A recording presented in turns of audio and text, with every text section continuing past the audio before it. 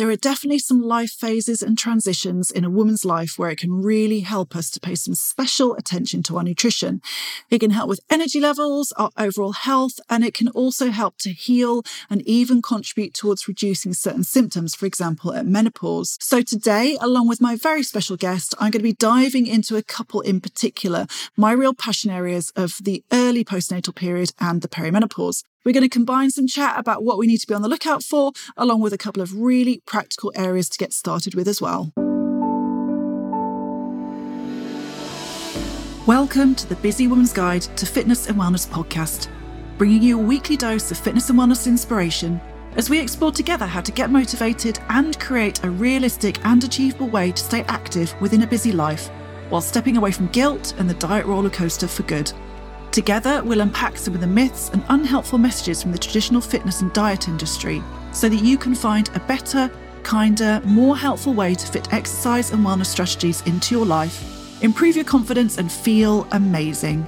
I'm your host, women's fitness and wellbeing coach Alex Hubble, founder of ChickFit, mum of two, and a firm believer that exercise and eating well can go hand in hand with chocolate, wine, and lots of rest to create a happy life. You can find out more about me at chickfit.co.uk or head to my social media channels at AlexChickFit. Welcome back and thank you for joining me again this week. A huge shout out to you if you've been tuning in for a while. And of course, a huge welcome if this is the first time you've listened in. Either way, I know you're going to love today's episode because I'm diving into nutrition for the big life phases and transitions. And I'm joined today by the wonderful Caroline Hill. She runs her very own business, Caroline Hill Nutrition, using all of her amazing experience as a dietitian to help women to make positive dietary change, in turn, helping them to have better health and more energy. Now, she is particularly passionate about those key life phases and transitions where nutrition can really have a bigger impact on both our gut health and our overall health. And as you know, I'm a bit of a geek about all things women's health, right from pregnancy and postnatal through to motherhood and into the peri to postmenopause transition. So we are in perfect synergy on this one. And today I'm going to be picking Caroline's brains on a couple of those key life phases and how good nutrition and positive dietary changes can have a real impact on both our symptoms and how we really feel. So welcome to the podcast, Caroline. Lovely to have you. Thank you very much for having me, Alex. I'm really pleased to be here. Awesome. Now, before we dive into this and get into those key dietary changes, I'd love it if you could tell us a little bit more about exactly what you do and who you work with. Yeah, so I'm a freelance dietitian and have been qualified over 15 years. Started my career in the NHS and then 4 years ago started my own business. And I have kind of different streams into my business, but one of which is working with individual clients virtually. So I don't see anyone face to face apart from over lovely Zoom. And I primarily support people with either gut health issues or women's health issues. And sometimes both of those conditions can overlap. And usually people come to me when they're usually at the end of their tether. They've tried everything themselves. They've done a bit of Googling, tried what their friends have recommended, and they're really struggling with making change that lasts. And that's what I'm really passionate about, is supporting clients to be able to make really simple changes, but something that can stick and last, so that we can try and break some of these cycles that exist, particularly around kind of nutrition and dieting. But also I'm a real realist as well. So it's about making sure that people understand they don't have to be perfect 100% of the time. If that was the case, there would be no health issues, but that's not the case. Life gets in the way and it's fine, but it's learning how to deal with those ups and downs within life. And obviously for females, that can be slightly challenging at times, particularly as we adjust to things like parenting and motherhood, and then also obviously in later years when we kind of enter into the menopause. Yeah. And I think this is one of those episodes that we could easily go on for ages and ages and ages about all of the different transitions and phases and challenges that we go through. But there's a couple that I particularly want to talk about today, partly because they're bigger obsessions of mine. And that is that early postnatal period and then the perimenopause. So let's start with those new mums. So it's safe to say that obviously good nutrition, really, really helpful in that healing process post-birth. But what are the main things that good nutrition can really help new mums with at that stage? So there's two kind of key themes that can be really important during that kind of immediate postnatal stage. First one is about fueling the body in a manner that is not detrimental to your energy levels. So it's quite easy because we're tired in the early newborn stages. Our sleep might be out of kilter. We don't necessarily make the best choices. So it can be things like cakes and biscuits, anything that's quick and easy to grab.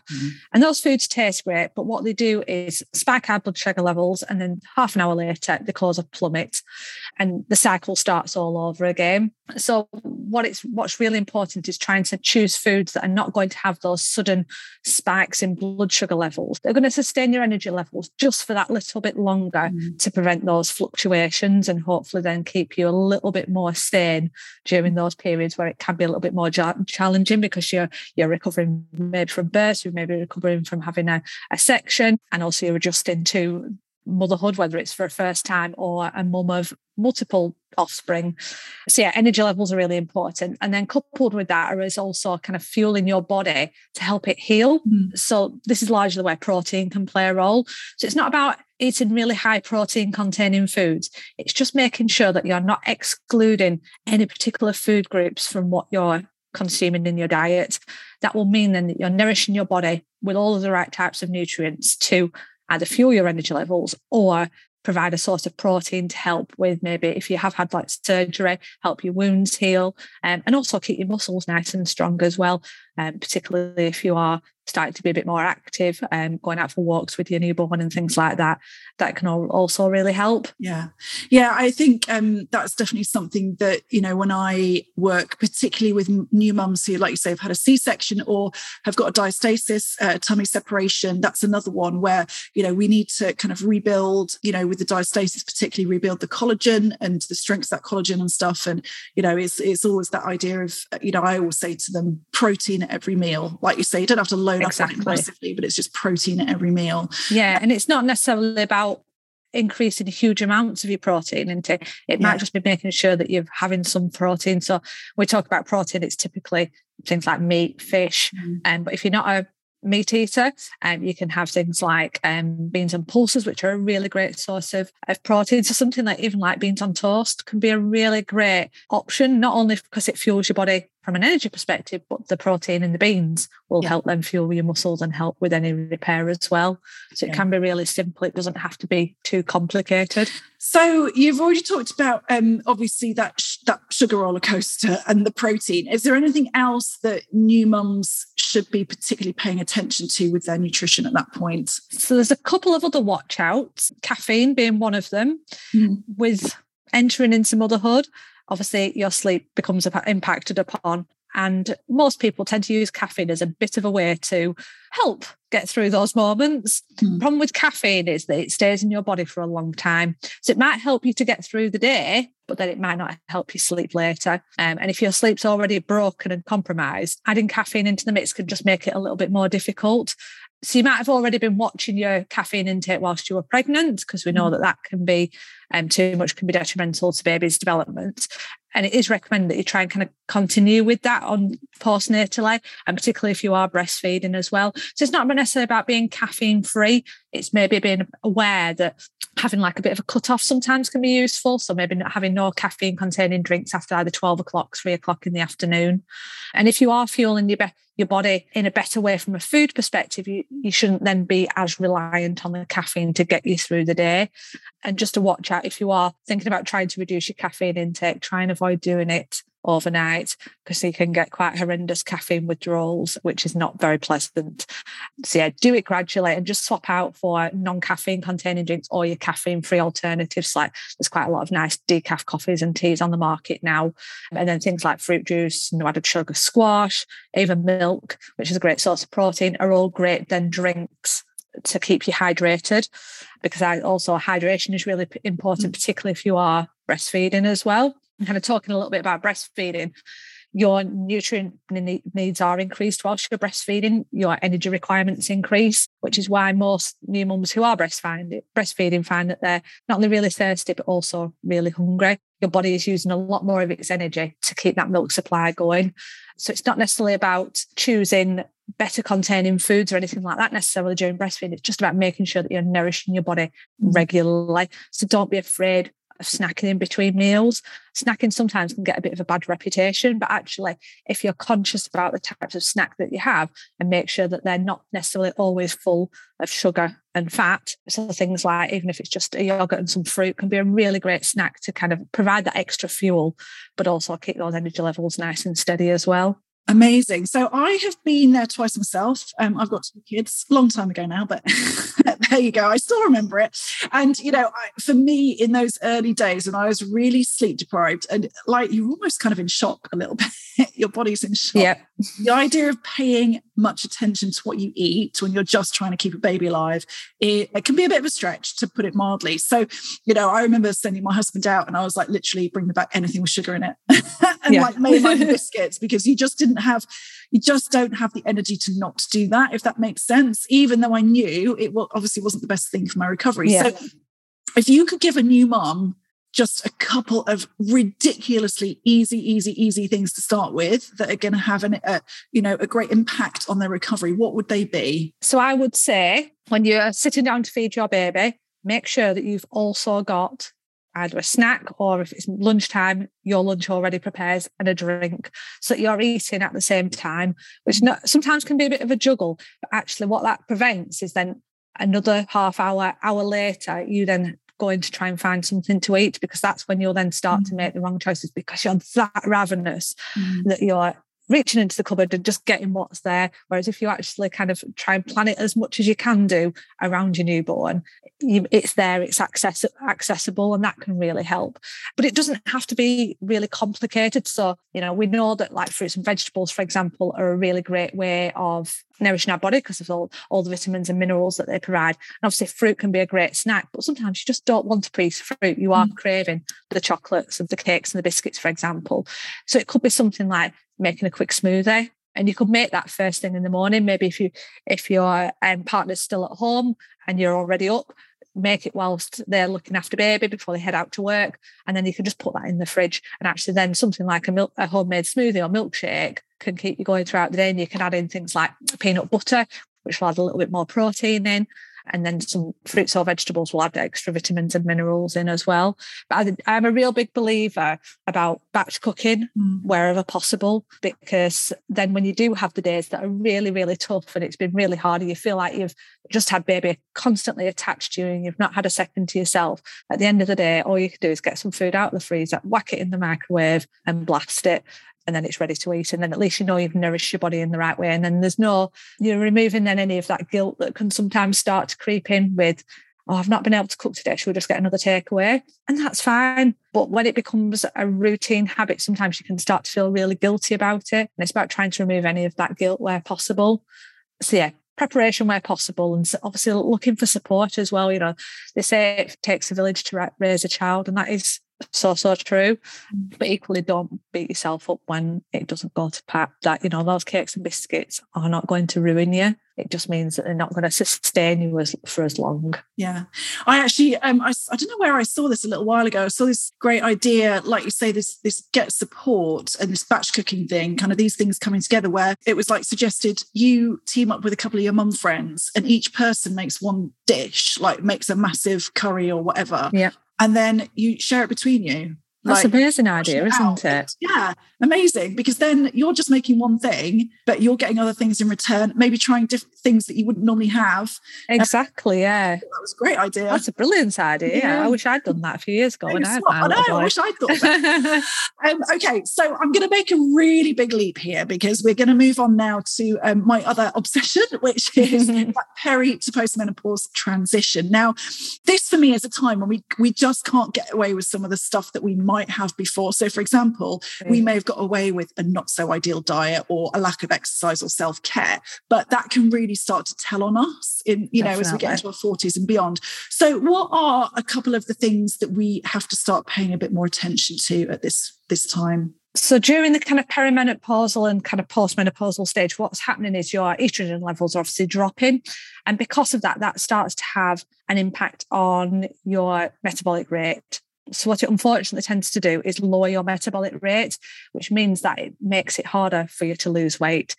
So going to your point of what's worked in the past suddenly doesn't seem to be working, it's because your body's changing. And one of the things that I think anyone who's passionate around kind of the menopause side of things is it's about educating people that's going to happen, because then you're forearmed and you can almost deal with it. Whereas if you don't know that's going to be the case, sometimes you go into it thinking, what's happening to my body? And you've got all these other symptoms, brain fog might be kicking in, you're suddenly starting to forget everything, and you think, what is wrong with me? Yeah. But actually being forearmed can be a wonderful tool to help you feel better. So your basal metabolic rate drops, which means it's harder to lose weight. And what you tend to find as females is that weight tends to congregate around our hips and abdomen. So what I tend to recommend with a lot of my clients is, because it is harder to lose weight, it's to focus less on what your scales are telling you, that number, but actually use things like your waist and hip measurements. So I tend to find that a lot of clients will continue to track the weight because that's what they're used to, and they'll find that it's not necessarily shifting. It might lose a pound here and there, but despite making changes, it's not really moving. But by measuring hip and waist circumference, they can really see a difference, and they can start to notice that they might drop a dress size, or that clothes start to feel a little bit better. So I always try and encourage clients to really kind of change their mindset around kind of how they view their nutrition and their body. And it's not just about weight. I think weight's useful because it's something that we can measure, but sometimes it can be an unhealthy distraction. The other changes that can occur that impact kind of from the nutrition perspective is that because of those drops in estrogen levels, that can have an impact on our bone health and also our heart health.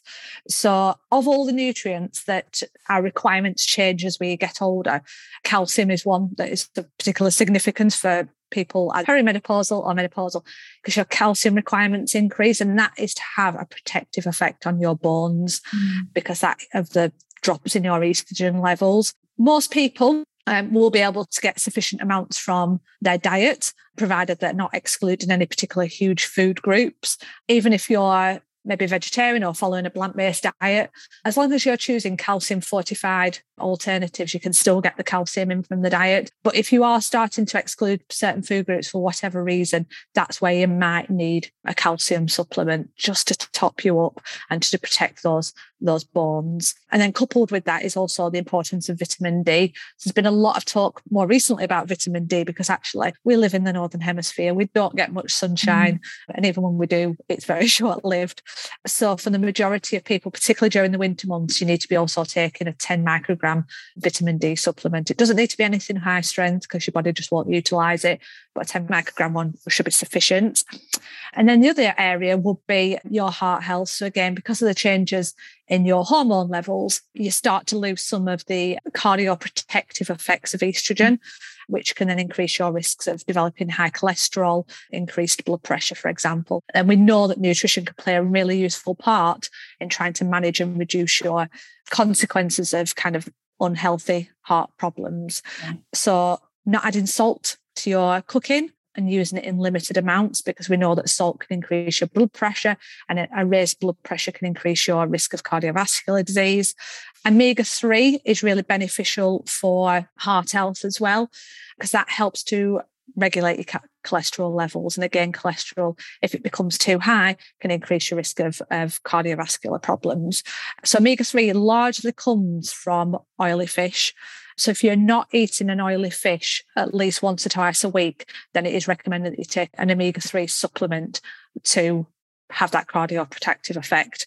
There are a few non-fish sources of omega-3, so things like flax seeds and walnuts are a source, but unless you're eating them on a regular basis in sufficient quantities, you probably would benefit from a supplement. And then the Mediterranean diet, which some people may be familiar with, is probably the most effective diet that has been shown to have a beneficial effect on the heart. So Mediterranean diet is a diet that's high in healthy fats, so your omega-3s and your unsaturated fats, so things like olive oils and avocados, for example, but is low in saturated fats, so low in things like cakes and biscuits and anything that's heavily processed meats, rich in fruits and vegetables, which are a great source of vitamins and minerals, and also whole grain carbohydrates as well. So things like your brown rice and pasta, beans and pulses, all of those in combination can have a real protective effect on the heart, but also coupled with that can help prevent any unnecessary increases in your weight as well. Yeah.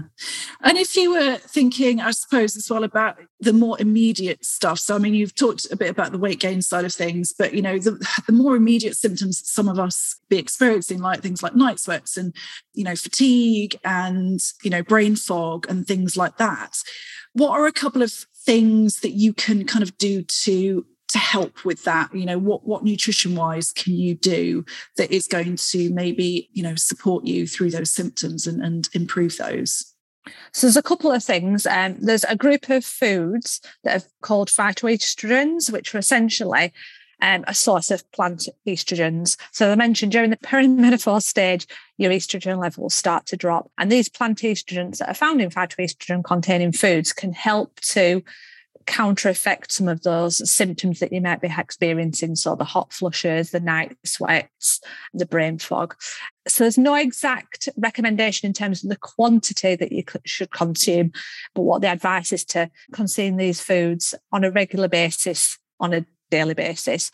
And your largest kind of source of phytoestrogens is your soya containing foods. So whether that's things like soya yogurts or something like soybeans, edamame beans, they're probably your biggest source of phytoestrogens, but also things like other fruits and vegetables can contain a small amount. So any kind of plant-based food will be a source of phytoestrogens. Mm-hmm. And then kind of coupled with that as well, particularly things like brain fog can sometimes be attributed to fluctuations in your blood sugar levels. Mm-hmm. So as we mentioned kind of earlier on in the conversation, fueling your body and your blood sugar levels in a way that doesn't create really highs and really lows means that you're fueling your body with energy steadily. And largely carbohydrate containing foods, ultimately when they're broken down, are broken down into glucose molecules. And it's those glucose molecules that fuel the brain. What our brain wants is a steady supply of glucose. It doesn't want a sudden massive spike of it and then a sudden low. So by kind of fueling your body with the right types of carbohydrates, which are the more complex types, so your whole grain types, fruits and vegetables, for example, means that they get broken down a lot more slowly, release that energy into your blood supply a bit more steadily. And that can sometimes help mitigate with some of the impact of brain fog as well. But yeah, really it's about kind of making sure that you're having a well-balanced diet with as much variety as possible. So plenty of colour on your plates wherever possible, because colour is what provides the nutrients. Typically foods that aren't very colourful, so your beige type foods, are not going to be particularly high in the good nutrients that are going to help either fuel your body well or help you to manage your symptoms effectively. And we also touched a little bit on caffeine earlier. Caffeine can also, for some people, be detrimental when they're trying to manage their menopause symptoms because of the fact that it can be anxiety provoking. So if you find that one of your symptoms is around how your brain's functioning and you're feeling a little bit more sensitive, it might be that actually just leaning off a little bit on the caffeine might help. And also that's where maybe something like HRT might be able to be a useful toolkit as well as managing your nutrition as well. Yeah, I mean, I think, you know, the whole blood sugar thing, blood sugar management is just absolutely vital at this point. It's so many reasons. You know, I think if there was one thing that you were going to focus on, you know, for me, it would be that. It would be managing blood sugar. And actually, as you said about caffeine, you know, I don't think a lot of people know this, but caffeine can spike your blood sugar as well. So even if you don't eat anything, you can drink caffeinated coffee first thing in the morning and it can really spike your blood sugar because obviously it encourages your body to release glucose into the bloodstream. Yeah. And typically as well, we tend to have caffeine as a milky type drink. We might add extras in that might have extra sugar in as well. So yeah, it can be quite a sudden load and impact, have a negative impact.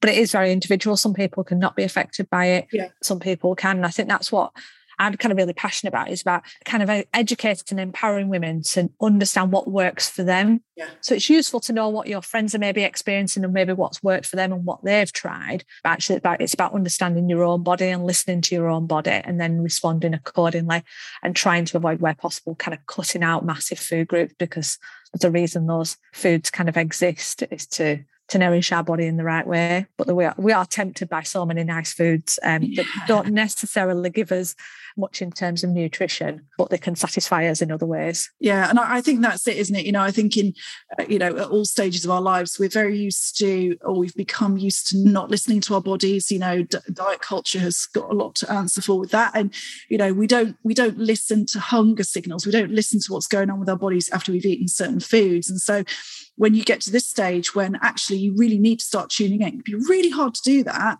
Definitely, yeah. Just get to grips with, okay, how does this particular thing make me feel?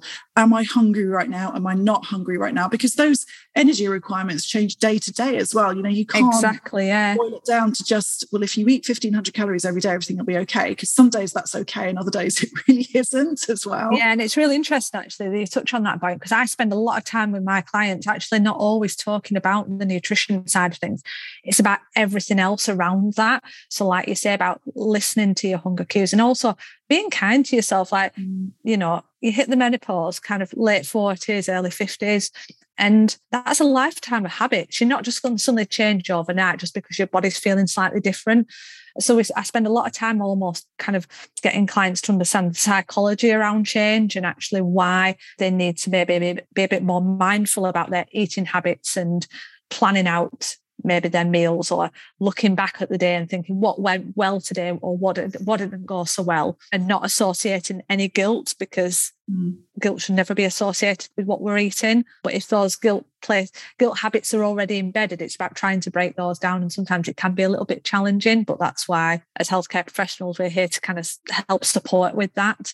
And not just kind of be the food police and say you should not be eating that. Exactly. It's about being realistic and understanding people's challenges and barriers. Yeah, and I think, like I said at the start of this, I'm sure that we could easily do an hour-long episode, because there's there's so many elements of this to talk about. And like I always say to the people I work with, and the people who are listening to this podcast right now, like, you're intelligent people. You know what you should be eating and what you should be eating less of, and what comprises a healthy diet. Doesn't make it easy to do. Exactly. Often the stuff that we've got going on much deeper that we're maybe not even aware of, that is maybe stopping us from making some of those changes. So that's why I always think, like, what are a couple of the very, very simplest things that we can do that we talked about today, that like I said, concentrating a bit on blood sugar and reducing the amount of sugary foods you're having through the day. Like, focus on that first, do that, because that'll make a massive difference.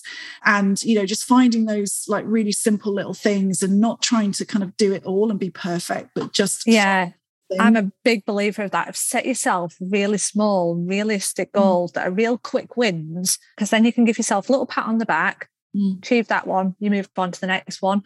Sometimes as humans, we like to set really big, extravagant, kind of life-changing goals, and we stick at them for a few weeks, and then something happens, bam, and we're back to square one, and we beat ourselves up, and it takes us longer to get back on track. Baby steps in terms of setting goals, and you're going to be far more successful. Yeah, when you are successful and you get those quick wins, it's a nice brush on the ego and spurs you on to make the next change. And it's always a tough one. Whenever I'm trying to persuade people to do that, I can see that it going through their heads, but I won't get the result I want in the next 4 weeks. And it's like, kind of say, look, it's going to take a bit longer than that. And, you're going to have to slow it down, or else you end up on the same track that, most of us have spent most of our lives, where we do brilliant for a while and then really rubbish for a while and then brilliant and it's, it's trying to find a bit more of a kind of even pace with it, really. It is. It's a lifestyle change, and it's for the long haul. It's trying to find something that's sustainable, which is always having a bit of patience. Yes, exactly.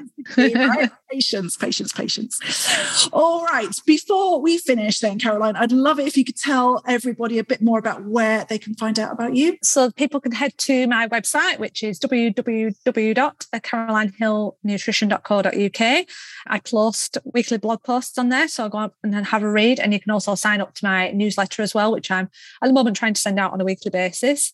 I also am on all of the social media channels, but most active on Instagram. So I am Caroline Hill_nutrition, and then on Facebook, Caroline Hill Nutrition. So yeah, head over and have a visit and let me know what you think. Fabulous. Well, thank you so much for joining us today. My pleasure. Thank you so much for having me. Wow, really good chat. Now, I've posted all of Caroline's info into the show notes. If you'd like to go and look her up, follow her on social media, etc., find out more about what she does and get some brilliant advice. But safe to say that there are some specific transitions in our lives where it does really pay to make those positive dietary changes. It's not always easy, and it does require a little bit of effort, and frankly, sometimes doing a few things we don't really want to do. And that's me included, peeps, because I'm working on this myself literally always, but the payoff can be really amazing. So I know this will have given you an amazing place to get started. Good luck. Let me know what you think. And for now, I'm going to sign off and really look forward to seeing you again next time.